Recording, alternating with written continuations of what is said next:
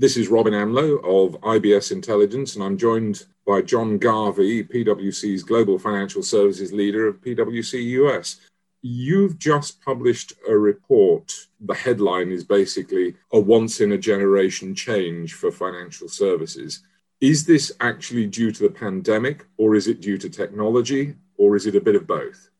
It's a bit of both, Robin. I would say what the pandemic has done is to accelerate a number of trends that were already underway, but we've compressed in some respects, and I'll give you an example in a second, several years, maybe 5 years into a few short months. So an example of this is use of digital channels, right? Because bank branches and insurance agencies and things like being closed, basically people who were very resistant to digital channels had to use them, or they just couldn't get their banking done, or they couldn't meet with their wealth manager. So we've had this acceleration of kind of use of digital channels, which would have taken 5 to 10 years, maybe happening in a period of months. And have those digital channels so far succeeded, or have they been found wanting in any way?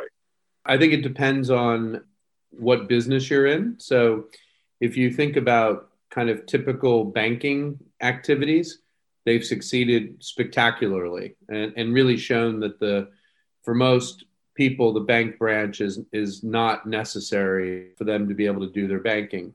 If you speak to wealth managers, what they'll tell you is that the missing kind of client contact is difficult. It's difficult to form new relationships with clients. That applies to corporate banking as well. But in terms of existing relationships and maintenance activities, it's working fine. But new relationships or accruing and deepening existing relationships are very difficult to do over digital channels. Well, if I can focus for a moment on the technology before moving on to how the institutions themselves are likely to change, this is obviously an opportunity for fintech, for bank tech, because any institution that is having difficulty delivering the services it needs to deliver has obviously got to be looking at ways around that. And the way around that is to embrace technology. And some banks and financial services institutions that may have been slow to do that have had a rocket put where the sun doesn't shine to get on and tackle those issues. Absolutely correct. Anyone whose digital offerings are not up to snuff have really been hurt very badly and have had to play a fairly significant game of catch up. But I will say what will happen here once the brick and mortar channels are finally phased out in most places. Right now, financial institutions are splitting their spend between traditional channels and digital channels. Now they'll be able to funnel their resources almost exclusively into digital channels. So I expect even further improvements. And when you add something like 5G, which will allow you to much closer simulate an in-person experience over virtual media, that's also very exciting. All right, let's turn to what's going to change within the institutions themselves. Obviously, this is an opportunity for the young digital challengers who have already embraced the technology, but financial services, and you highlight this in the report, the non-banks are going to take business from banks. Why would that be? So the spread of cost and availability now of capital between regulated capital or capital at a regulated institution versus non-regulated institution, that spread has increased dramatically because of regulation and is due to increase even further with new rules around customer money, new rules around capital, Basel IV, the full phase-in of Basel IV. So what you have is, a pound of capital or a euro or a dollar at a bank has to yield a much higher return than a non-bank because the non-bank is not subject to the same regulation. So that has really put the banks or traditional financiers who are regulated under a huge amount of pressure. Then there's the availability point. So if you look at what is going to happen, starting now really, in terms of asset impairments due to the pandemic, there will be a capital hit for sure for regulated institutions. And the question is, will they have the earnings power to replace that capital? But more fundamentally, as we say in the report, we don't think that the regulated institutions will have the capital to finance the recovery. So we see greater participation in the recovery in financial markets from non-traditional financiers, non-banks, who will provide potentially the bulk of the financing in the recovery here. You also touch on, in the report, the ESG issue. What's that likely to mean? Because a lot of people now are becoming as more health conscious, perhaps, but as part of that, more aware of what their money's doing and where their money's going. How is that increased focus on ESG going to impact the sector?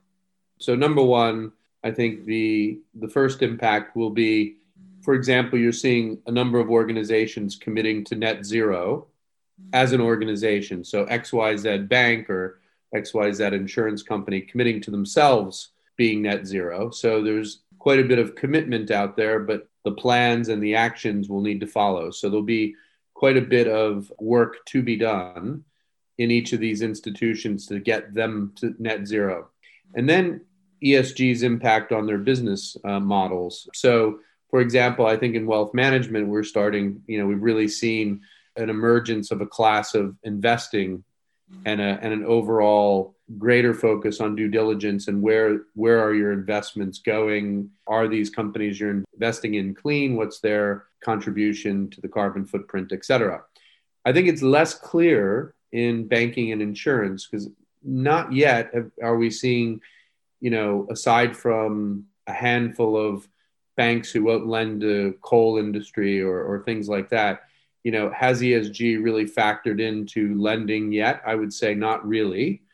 And is it factored into insurance underwriting? Not really, only to the extent that, actual data around whether it's flooding or wildfires or things like that are already priced into the actuarial models. So I guess indirectly for insurance, property and casualty, it is to a certain extent. But is it explicitly in the models?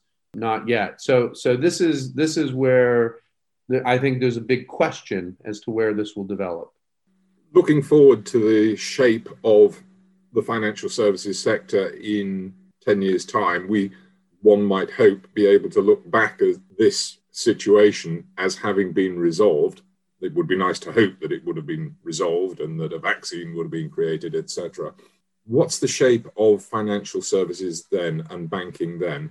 If we have this once in a generation change that your report, Securing Your Tomorrow Today, the future of financial services, suggests, what does the sector look like? I think a year ago, none of us would have predicted where we are today, right? So take all predictions of the future with some bit of a grain of salt. However, I think there are a couple of things that it's hard to see not following a trend line, and you have to think about what that means. So let me give you an example. Interest rates. With the amount of government debt that is now in place, particularly post-COVID, it's hard to see that the governments, to the extent they can control interest rates, will allow interest rates to go up because simply they can't pay the debt if the interest rates get too high. So what do low interest rates mean?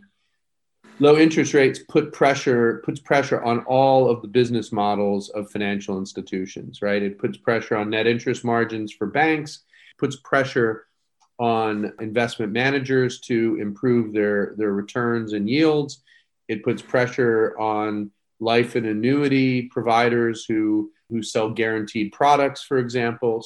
So it puts pressure across the entire industry. So what does that mean? That means that cost reduction. So it needs to be a leaner, more productive, more digital industry than it is today. And, back to this point around capital, unless regulation, fully changes, this spread of the cost of capital is not going away between banks and non-banks.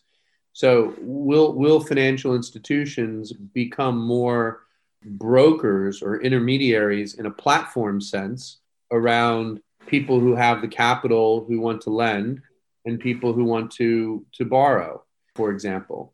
and become more of an intermediary and take a fee for that. If you look at really some of the models, that you see around the world of some of the crowdfunding platforms, or some of the platforms in China or the US or here in the UK, it's more the lending is really financed by investors, or it's quickly securitized and sold on the secondary markets.